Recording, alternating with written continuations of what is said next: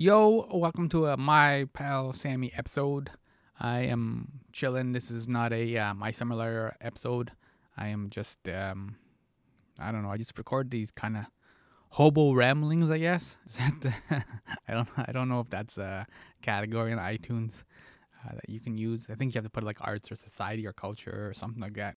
Well, you will get some culture, maybe a little society, I guess. So we'll just kind of throw it out there, and then we'll see where we're at. I just thought I'd do a solo one because I'm sending out a newsletter. It's My Pal Sammy, the newsletter, as well as the podcast. I keep it simple because everything else in this life is so unnecessarily complicated. You can find it at Substack, and you can sign up. And then there's just usually like curation, basically.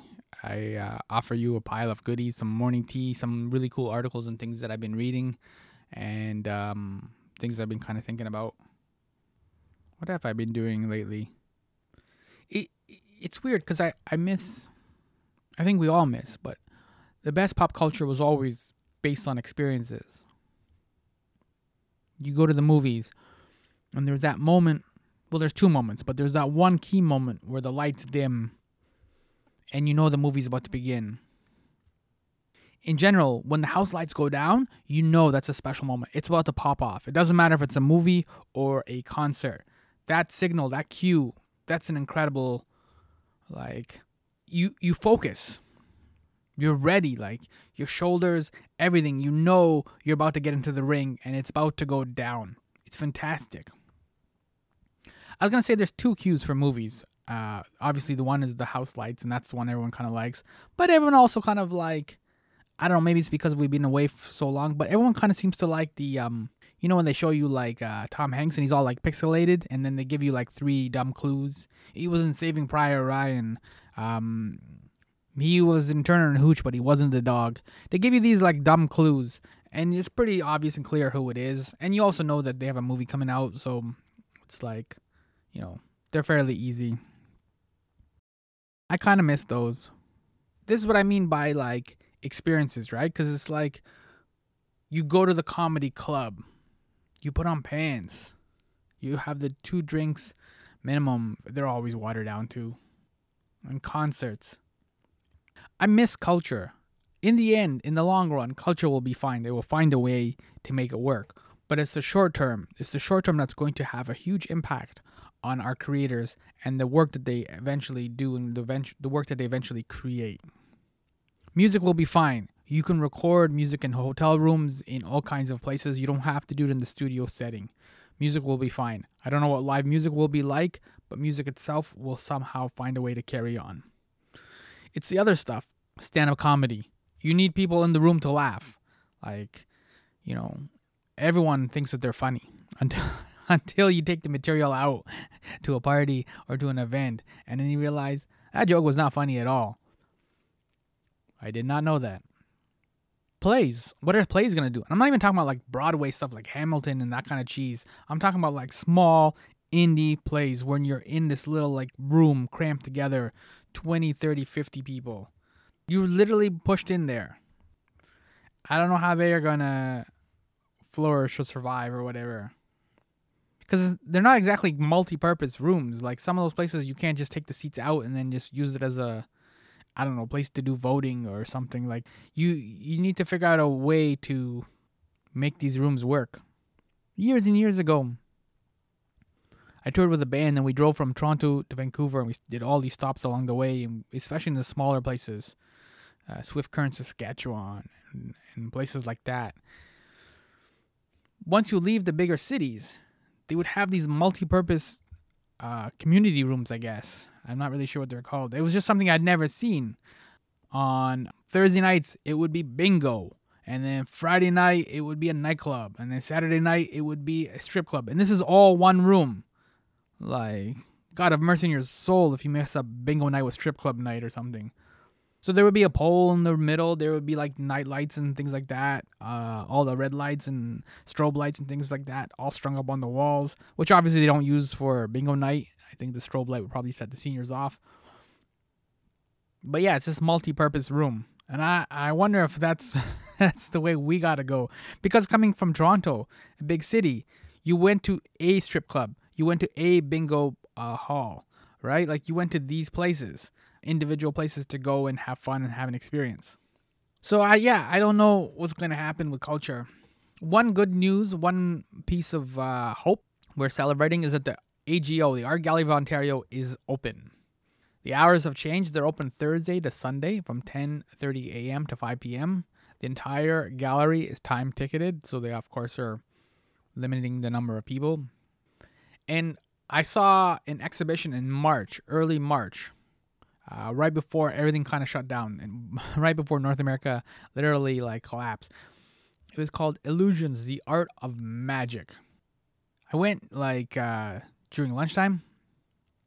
It's just basically a selection of magic posters throughout the years, especially from the old-timey magicians. And it just kind of shows you the evolution of marketing and magic and how way that people perceive superstition. It's really fascinating. If you have a chance, go. But I went one time during my lunch hour, and in the second wing from the entrance, there's this large Harry Houdini poster. It's really simple, like really stylish, of just his face with some marketing blah blah blah basically at the bottom. It's Harry Houdini, like you know who it is, and this is one of the themes that kind of underscores the whole exhibition, right? Is you kind of see the evolution of marketing, and there's a reason why everybody who's like maybe like a kid from like grade 1 on up knows who Harry Houdini is. And we use these phrases, right? He Harry Houdini'd out of that game, or he somehow got out of that mess or whatever. As I'm looking at this poster, I gaze into Harry's fiery eyes. An old woman, okay, fine, she's a senior. She basically shovels up behind me, and she says, "Oh my." Thinking she must be like mesmerized by Harry Houdini. She turns to me and she says, "He's so handsome and so talented. He's so handsome and talented." And that right there, that's a totally different type of magic. Though he died in 1926, it's great to see Harry Houdini is still making magic happen in 2020. So yeah, if you have a chance, go check it out. It's a fantastic collection of photographs. They have films and documents.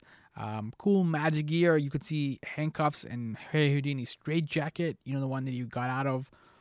Yeah, as a magic nerd, or just somebody who's interested in like culture and marketing, how we hustle. It's a pretty fascinating thing. I do want to check out, connected to the AGO, is they also have a Diane Arbus exhibition, photography.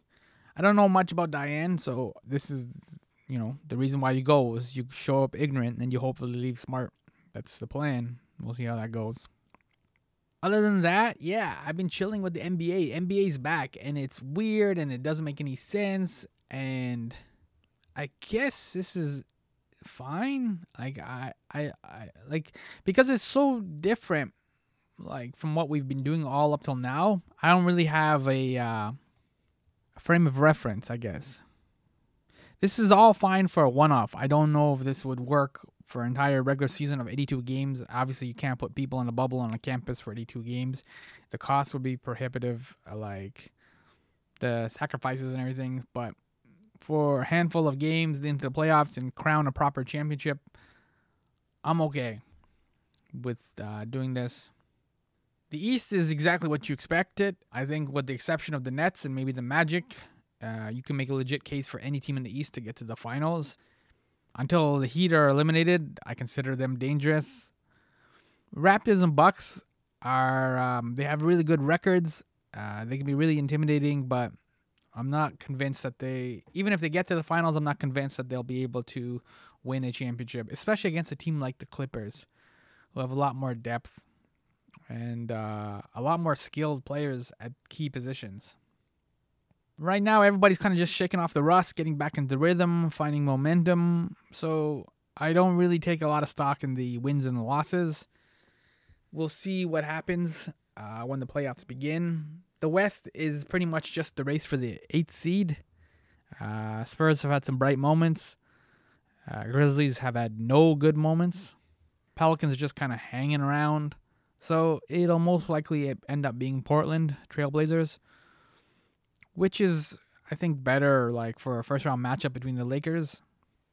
It'll be a funner, tougher, harder series. So we just wait and see. The playoffs begin August 17. You know, one of the things that is actually kind of nice is having NBA games on at like 1:30 or 2 o'clock in the afternoon and then kind of right through the evening. That's an unusual change. And yeah, that I don't mind. The games are still weird because of the no fans thing. It is what it is, but this is the whole thing with the coronavirus. Like, do we go back to normal, or is it a new normal, or how are we going to envision like what is that we want to go back to? Because the thing is, we don't always have to go back to normal. This is the opportunity to make changes. This is the opportunity to make changes for public education and public transit, for culture, whatever it may be. But to make those changes, you need somebody with vision, you need somebody with leadership, and you need somebody who's willing to execute and kind of like sell that vision and get people to commit to that vision. So this would be a good window to make changes. I just don't know if we're going to make changes or if we're just going to kind of put the pressure back on organizations and schools and just try to go back to normal as quickly as possible. I don't know. The other thing that I have been watching is Netflix. I wonder, too, if Netflix is going to have an asterisk for some of the ratings, because everyone's just watching Netflix now. I don't know necessarily if people are enjoying everything they're watching, or if it's just there and then they're just bored because there's limited options. So, the interesting thing with Netflix, too, since we're talking all about culture and what we had and changes we can make, is I'm not completely nostalgic for the video rental store, if that makes sense. Like to go back to Blockbuster or Jumbo Video or whatever else we had. Nobody kind of really wandered into the stuff in the middle. You always tried to get the latest release, whatever is Jurassic Park or something like that. You couldn't sometimes get stuff if you had the jerkface guy who wouldn't let you rent a rated R movie. There was also the other guy who also didn't care, and he would just kind of let things slide. That guy was good. I have issues with the Netflix algorithm, but the convenience and the ease of Netflix, I'm like, yo, I like this system. There's some nostalgia with the rental store, just because that was the time that I grew up in. But it's not necessarily something that I would want to ever go back to. The record shop and the bookshop absolutely need to exist and need to find a way to continue thriving in this environment. Those are indispensable. But the video rental store, I'm okay. I don't mourn its passing. You want to hear something crazy about Netflix? This is from the book called That Will Never Work by Mark Randolph. He's one of the co-creators of Netflix back in the day. In the year 2000, Netflix was on track to do $5 million in revenue, which sounds great, right? Blockbuster, same year, 2000, Blockbuster was aiming for $6 billion. Netflix $5 million, Blockbuster $6 billion. Netflix had 350 employees, Blockbuster had 60,000. Netflix had a 2-story HQ, headquarters, in an office park in Los Gatos. And Blockbuster, they had 9,000 stores. That's madness that Blockbuster didn't survive and was taken out by Netflix. I know it's a classic David and Goliath story that we sell in terms of entrepreneurship and business, whatever, but they should have been able to navigate those rapids a little bit better. On Netflix, I started the second season of Umbrella Academy. Season 1 was clearly shot in Toronto and Hamilton. You'll recognize a lot of the locations. There's even like a whole scene with one of the last episodes of season 1 that takes place in the Winter Garden Theater, out by Young and Queen. I saw Dave Chappelle there. Actually, I saw Dave Chappelle not too far from where some of the bad guys were, and there was guns everywhere in the Winter Garden, and they were triggering an apocalypse. That was kind of cool. I don't remember an apocalypse happening the last time I went to the Winter Garden Theater. To kind of go back full circle to what we were talking about with culture. So that's kind of neat. That was kind of interesting. It's a fun series. I like more the quirky comic book stuff than I do the like the traditional like Arrowverse and those kind of things. Um, Regular superhero stuff. I like this quirky stuff. It's got really solid soundtrack, of course. Oh, and so I started watching. I think it's in the third episode or the fourth episode. There's a scene where Diego, one of the characters, and Five, the number Five, another character, are crashing into this party, and there's a mariachi band that's playing.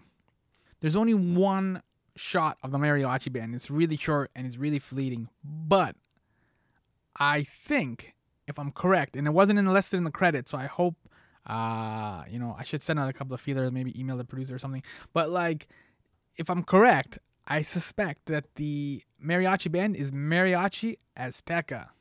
So that sounds random, but that's not the random part. This is the random part. For Cinco de Mayo 2017, Corona Beer had organized a mariachi band bar crawl. It was 5 bars. This mariachi band, which was Mariachi Azteca, would show up to a bar like the Lone Ranger and play a couple of tunes, Bamboleo or Guantanamera, and then jump into a van and then speed to the next joint. There was food and prizes and all the noise and hype of beer companies. And I don't remember why the band's handler couldn't make it. The van was rented. The bars were already booked. The managers and all that, their staff knew that this like mariachi band was going to show up. It wasn't going to be a surprise party. And the band was in those like, I guess 3 Amigos outfits. But their handler was MIA. And again, I don't remember how I came up on the conversation, but I was asked by one of the bar owners, do you want to handle this mariachi band bar crawl? I'm like, hell yeah. So we all piled into a van, myself and this gang of Mexicans, and we drove to the first bar. I wasn't given any instructions on what it is I should do. I was basically just told, like, get the band out of the bar, into the van, and keep them somewhat on track, right? They had to hit the bars at different times. So when we showed up to the first bar, the band turned to me and said, what do we do? Do we just go in, or, like, how does this work? And I'm like, oh yeah, how does this work? So, jumping out of the van, I basically pimped walked to the front doors and I plugged them open like a drunk celebrity. And I just yelled at the top of my lungs, Cinco de Mayo! And stepped aside so the band could materialize like a magician's assistant. And they just do their thing. It was crazy, man. Women adored them. They truly needed a handler to get out of some joints. I had to drop the whole, baby, we got a go card. Like a true player. That was kind of cool. And as we were cruising to the next location, I asked them what La Bamba means or Bamboleo. They'd share stories about growing up in Mexico. Even eventually our Arab Muslim driver, he was kind of quiet the first little bit as we were driving to bar. And then eventually, as the band would start kind of playing, they would kind of warm up in the car. He started kind of getting into the vibe or whatever. And then he's like, I think it was about the third or fourth bar we showed up. He's like, can I join you guys? I'm like, yeah. I said, why don't you lead the charge and whatever? Just go in through the front doors like you own the place and yell out, Cinco de Mayo! And then just step aside, let the band do their thing. He's like, all right. And so he did it. He burst through that place like he was the Kool-Aid man. he was having tons of fun. Like I said, I'm not 100% sure if these guys were the correct guys in Umbrella Academy. I hope it was, because these guys are cool and it would be neat to have them, even just for a moment, just get some recognition on such a big hit show. And if it's not them, well, then I need better glasses, and at least you got a good, cool story out of all of it. So that's kind of worth it, right? So yeah, that's what I've been chilling with. The AGO is open. If you can go. NBA is back on. If you have any perennial favorites or have some insights into what's going to happen, everything's so new and so different. It's hard to have a crystal ball. Home court doesn't even make sense anymore. So everybody's in the same time zone. The whole thing's weird. So I don't really put a lot of stock into predictions. You just kind of get up and just see what the day brings you. that's it for me. That's what the day brought me. You can join me. As I said, I'm watching Umbrella Academy Season 2. Working my way through that. Enjoying that. I find it a little uneven. Season 2. Season 1 was lots of fun. Lots of ruckus. And there was the apocalypse, as I mentioned. But, yeah. So I'm just working my way through that. I know it's kind of weird because I'm attaching this to the newsletter, but if you want to let your single friends know, My Pal Sammy is the newsletter at Substack. So you just Google My Pal Sammy and Substack, it'll show up. I usually host a show called My Summer Lair, and there are some new episodes coming up, including one really cool lady in New York City. She's a writer, and her name is Whitney Matheson. She recently did this painting. I don't know if I should tell you about the painting. I don't even know how to even explain the painting without sounding embarrassed. My face is getting a little bit red talking about this painting. All right. I'll just leave it there for now. But there's an episode with myself and Whitney Matheson coming up. You'll want to hear that because the opening of that conversation, we talk about the special painting that she did and then how she did it. And trust me, it's different. I'll leave it at that. That was weird. Yeah, I don't have the courage to really get into it right now. You can follow me at all 3 social media networks. That's how I roll. I am My Pal Sammy for Facebook, My Pal Sammy for Instagram, and My Pal Sammy for the Twitters. And of course, this is the My Pal Sammy solo episode. Thank you for hanging out. It's kind of short and sweet, just getting in and out. I don't know, like an Arnold movie where like he has to burst in and save the hostages or something, just getting in and out. But thanks for listening. Thanks for hanging out. And thank you so much for listening to me in a Netflix world.